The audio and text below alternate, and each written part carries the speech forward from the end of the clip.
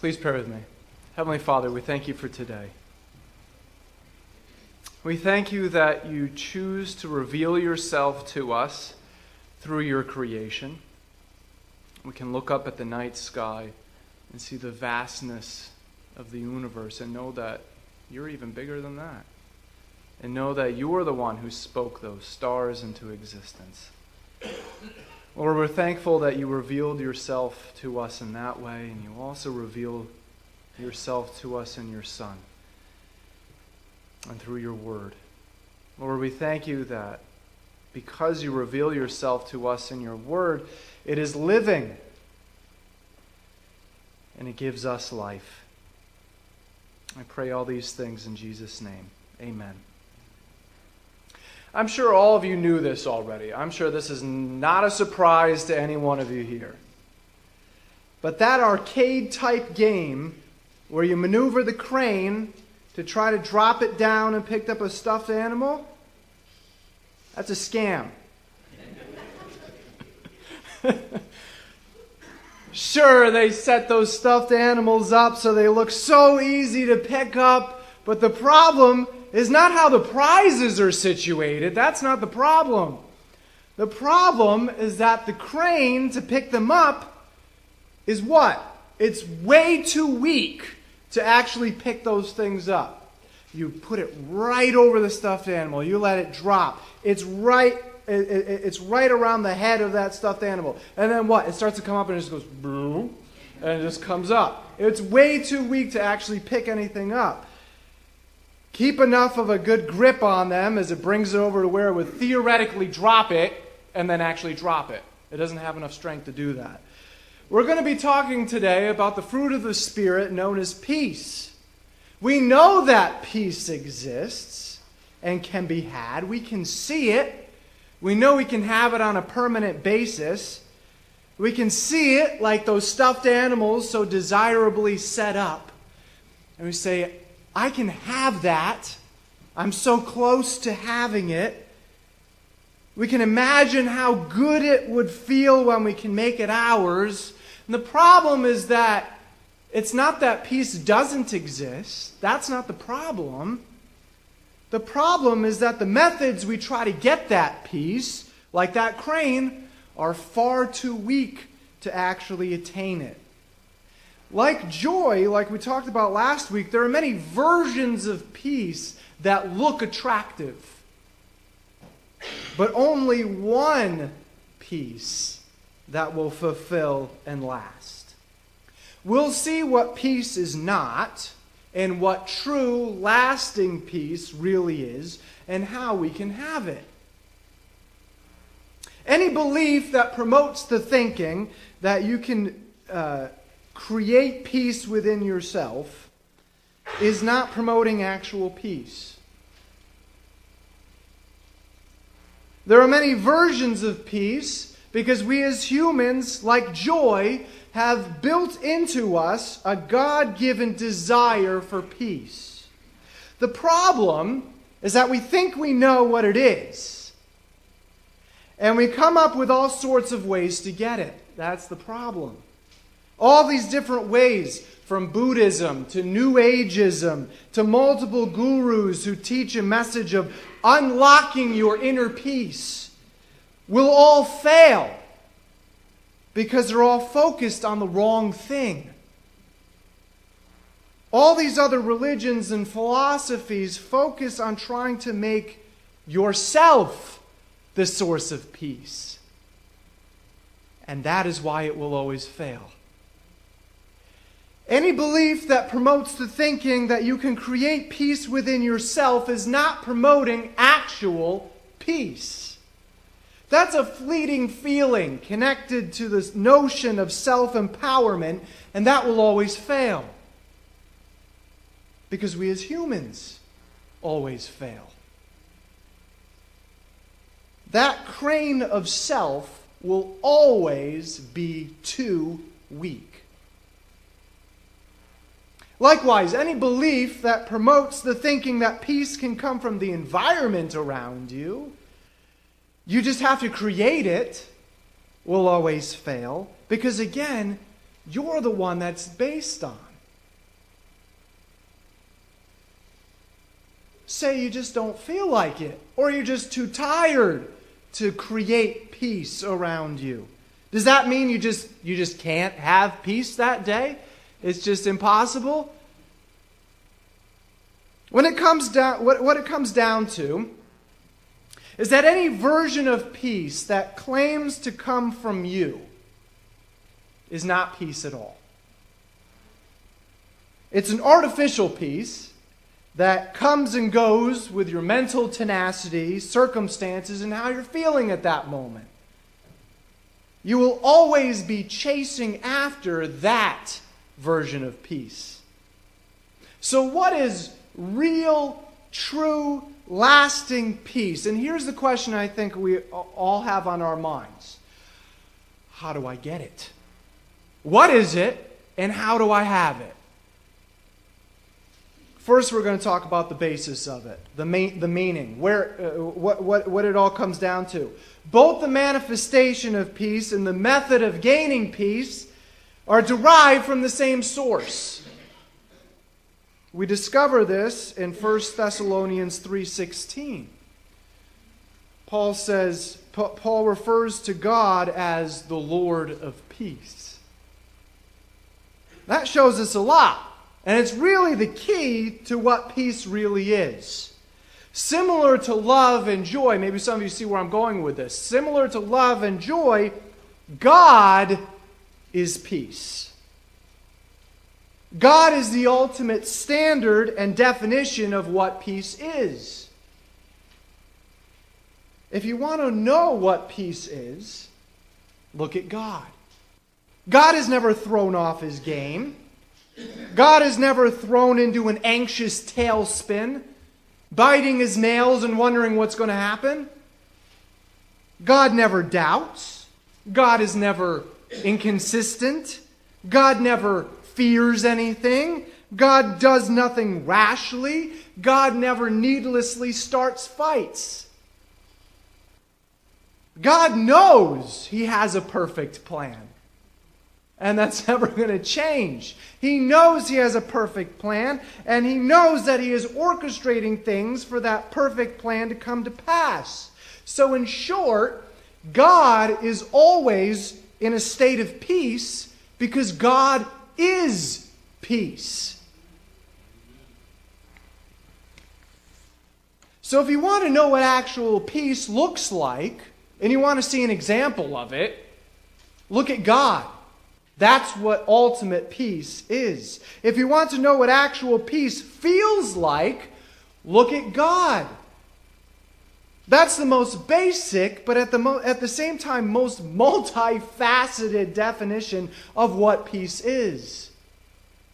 Anything that is fear-driven, pride-driven, or selfish is not peace. For that does not come from God, does it?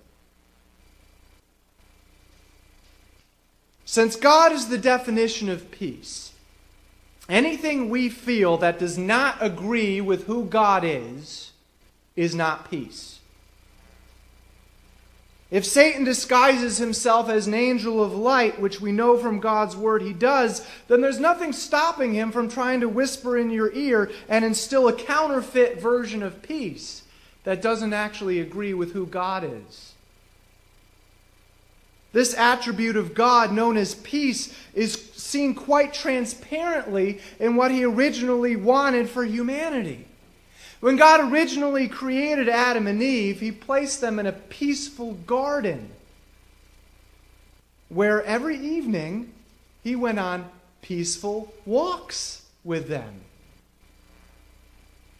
Everything was in peaceful balance.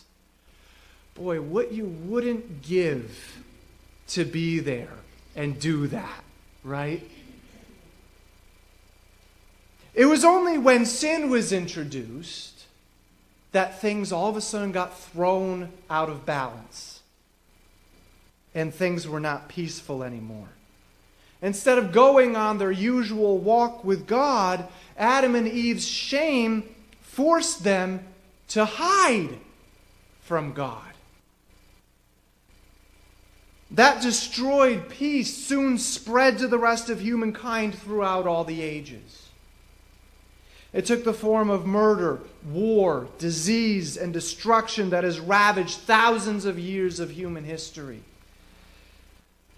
But even with that in mind, what state does God want to return humanity to? Peace. God's whole plan is leading humanity back to peace, back to a peaceful state. During the millennial kingdom, when Jesus rules on earth, what will be one of the greatest characteristics of his reign in his kingdom? Peace. There will be no war, and every crime will be met with swift and perfect justice. The world will finally see peace and prosperity. This passage is often read at Christmas time, but what it's describing is Christ's rule during the millennial kingdom. For a child will be born to us, a son will be given to us, and the government will rest on his shoulders, and his name will be called Wonderful Counselor, Mighty God, Eternal Father, what? Prince of Peace.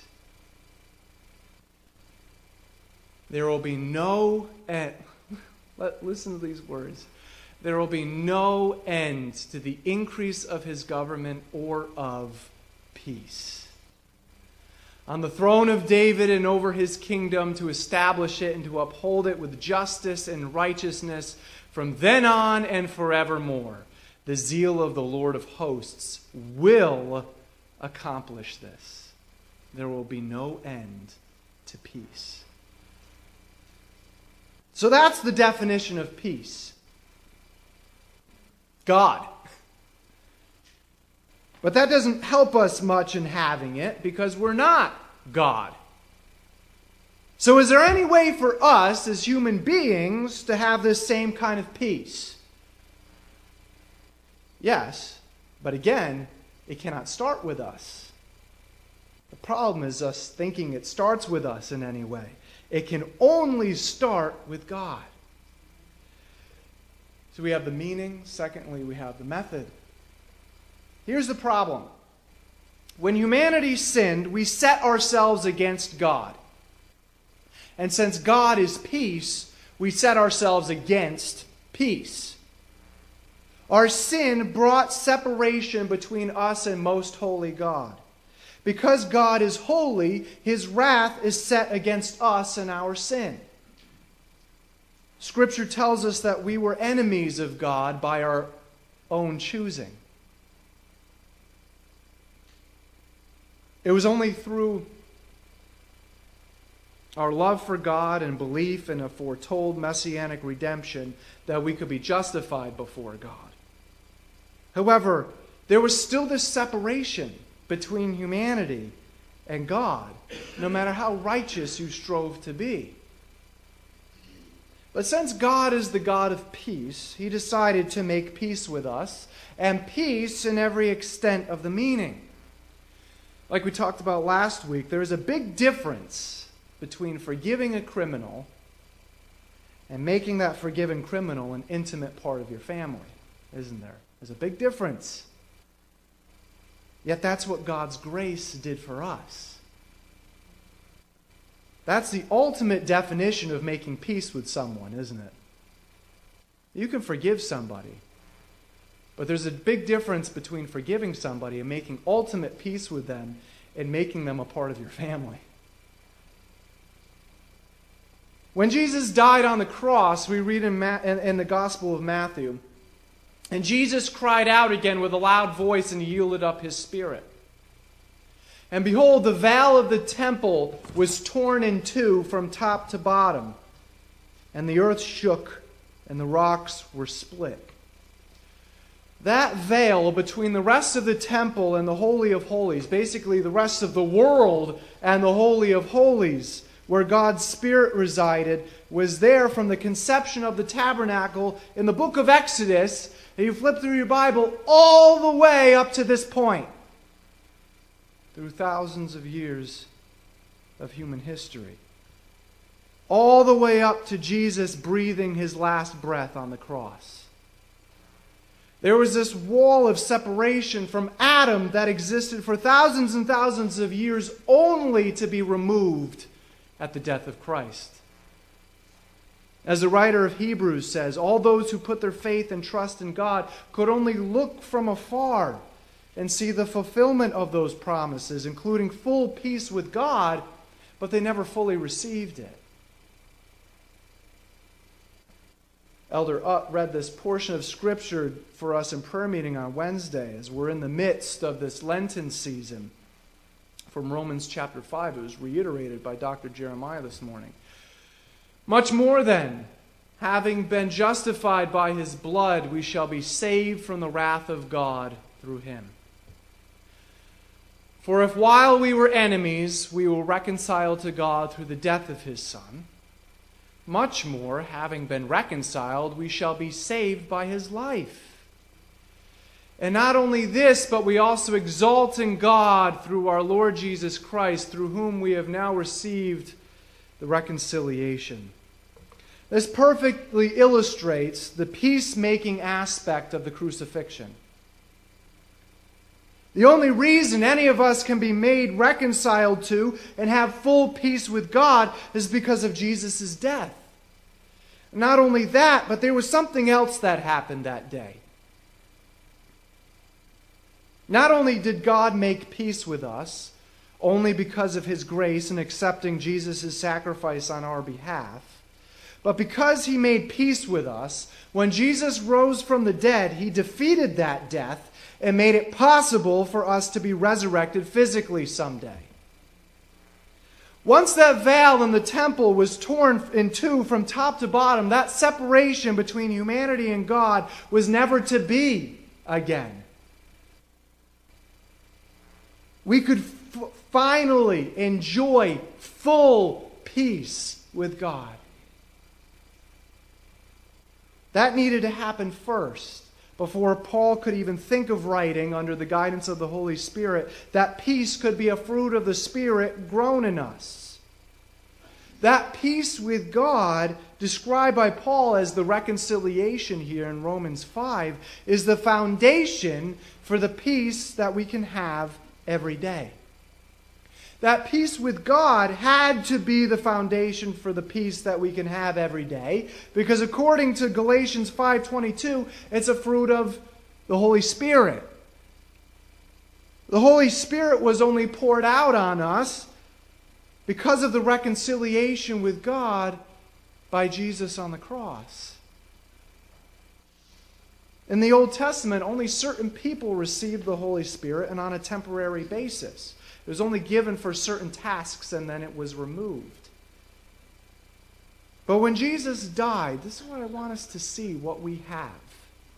When Jesus died, rose again, and ascended back to heaven, the third person of the Trinity, or the Holy Spirit, arrived on earth permanently.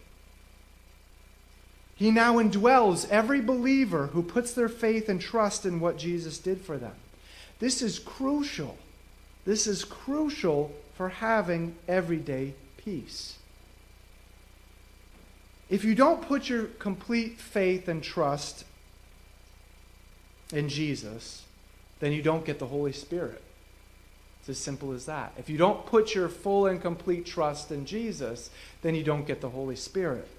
And if you don't have the Holy Spirit, then you will never have true peace. It will never happen. You will never have true peace. You can't have it both ways. If you don't have peace with God, then you can't have peace from God. And that's the only place you can get it. On the other hand, if you have peace with God, which Scripture says you automatically do when you surrender your life and eternity to Jesus, then you get the Holy Spirit by default.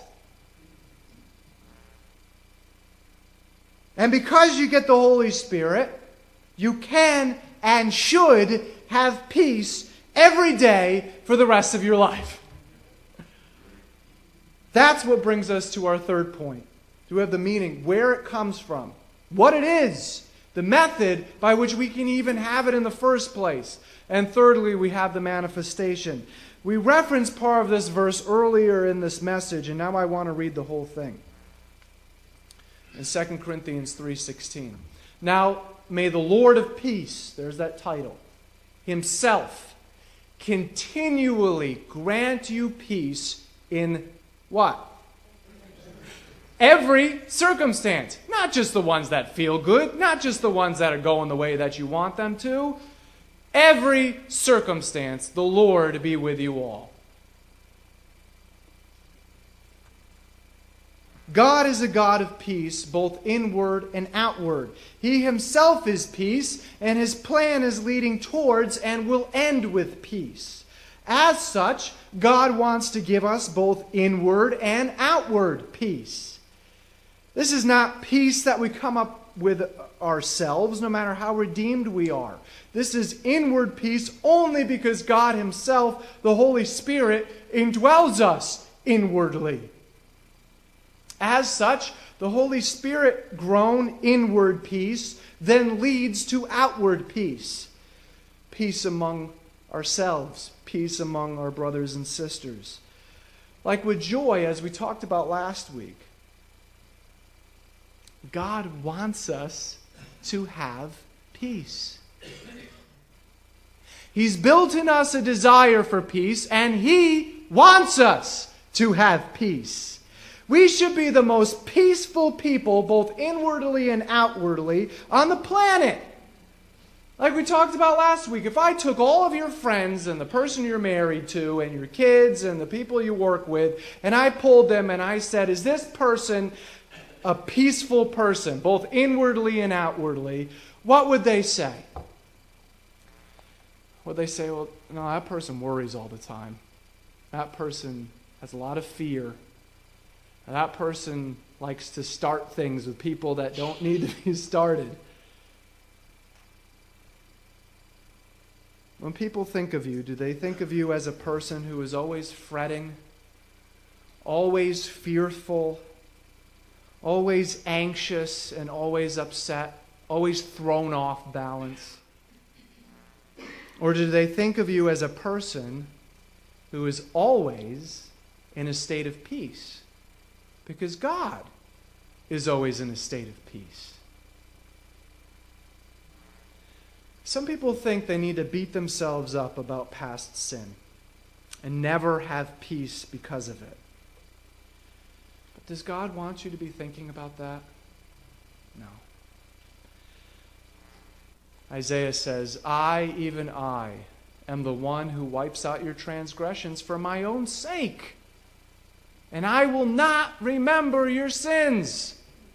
So if God's not remembering them and God's not thinking about them, why are you thinking about them? Why are you dwelling on them? And why are you allowing those things in the past to steal the peace that God can give to you right now?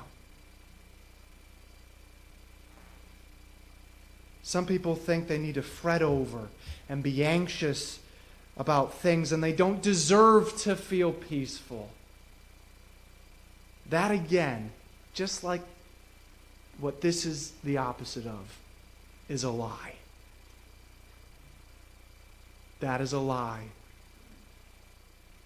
God wants you to be in a peaceful state about your circumstances. That's what God desires for you. You are never to think that you don't deserve peace, because God always wants you to have it. God always wants to give it to you in every circumstance. We have a very famous scripture passage that tells us exactly this. Be anxious for nothing.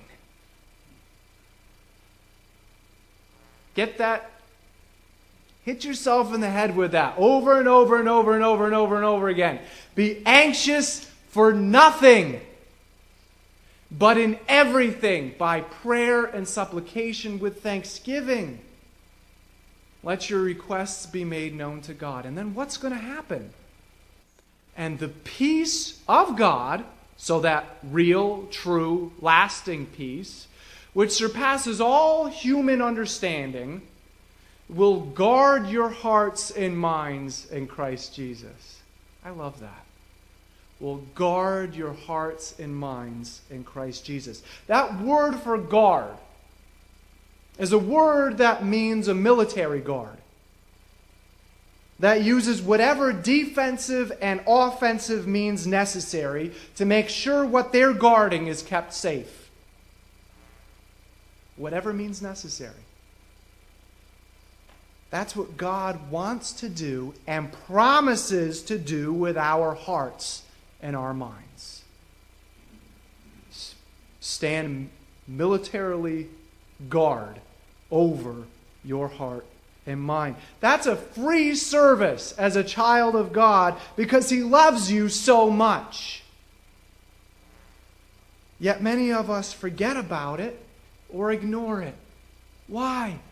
Why do we do that?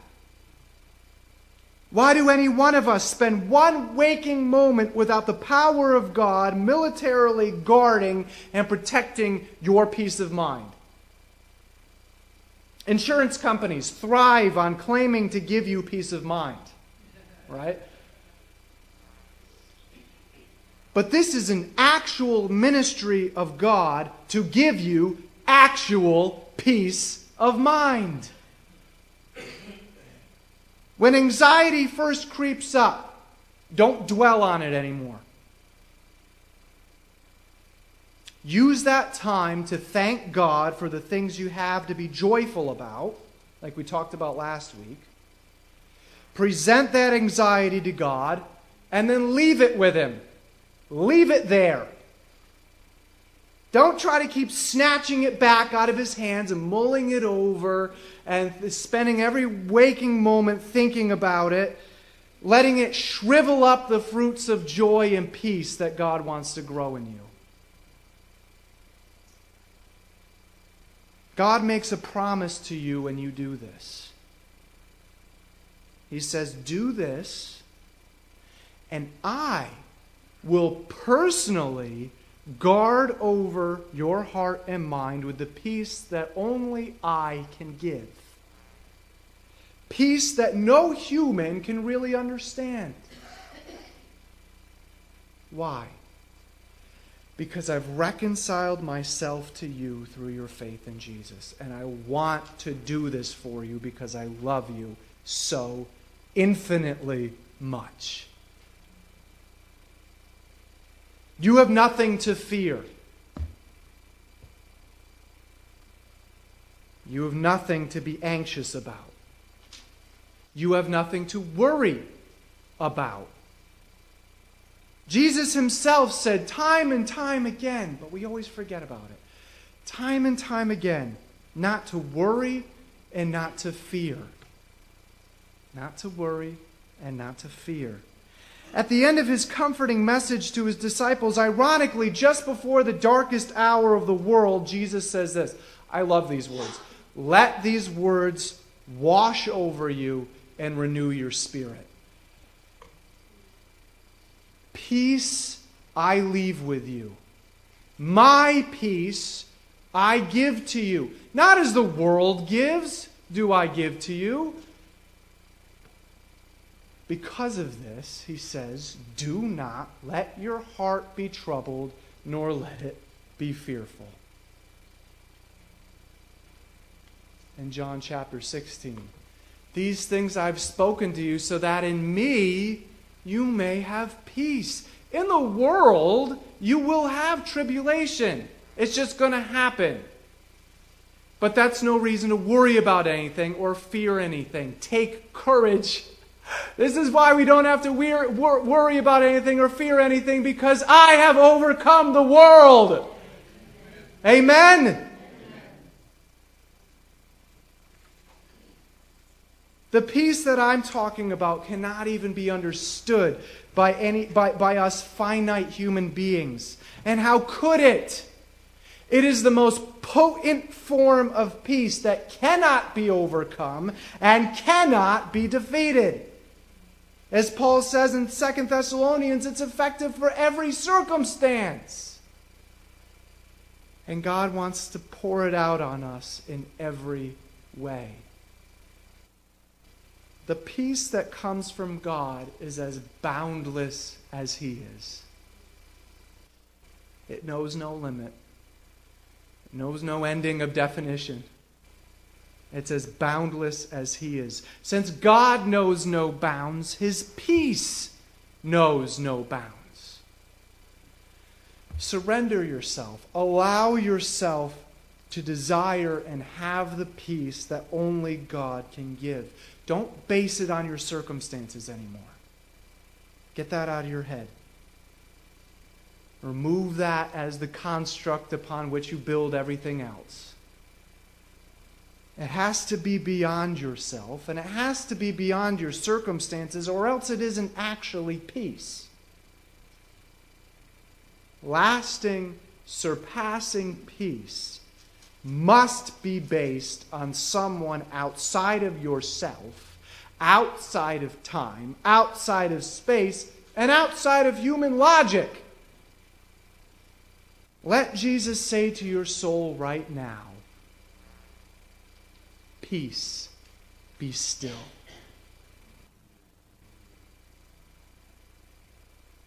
And let His peace wash over you, anchoring you, and standing guard over your heart and mind, as the Holy Spirit has His sword drawn against anything that threatens to take away that peace. Say to God, I need your protection and your peace. Know that He is giving it to you when you let go of your fears, and you let go of your anxieties, and you let go of your worries. I want to close our time with this very powerful verse from Romans 15. Now may the God of hope fill you with all joy and peace in believing, so that you will abound in hope by the power of the Holy Spirit. Let's pray.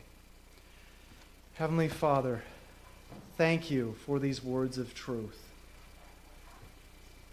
Thank you that peace is a fruit of the Spirit. It is something that you want us to have, and it is something that only you can give to us.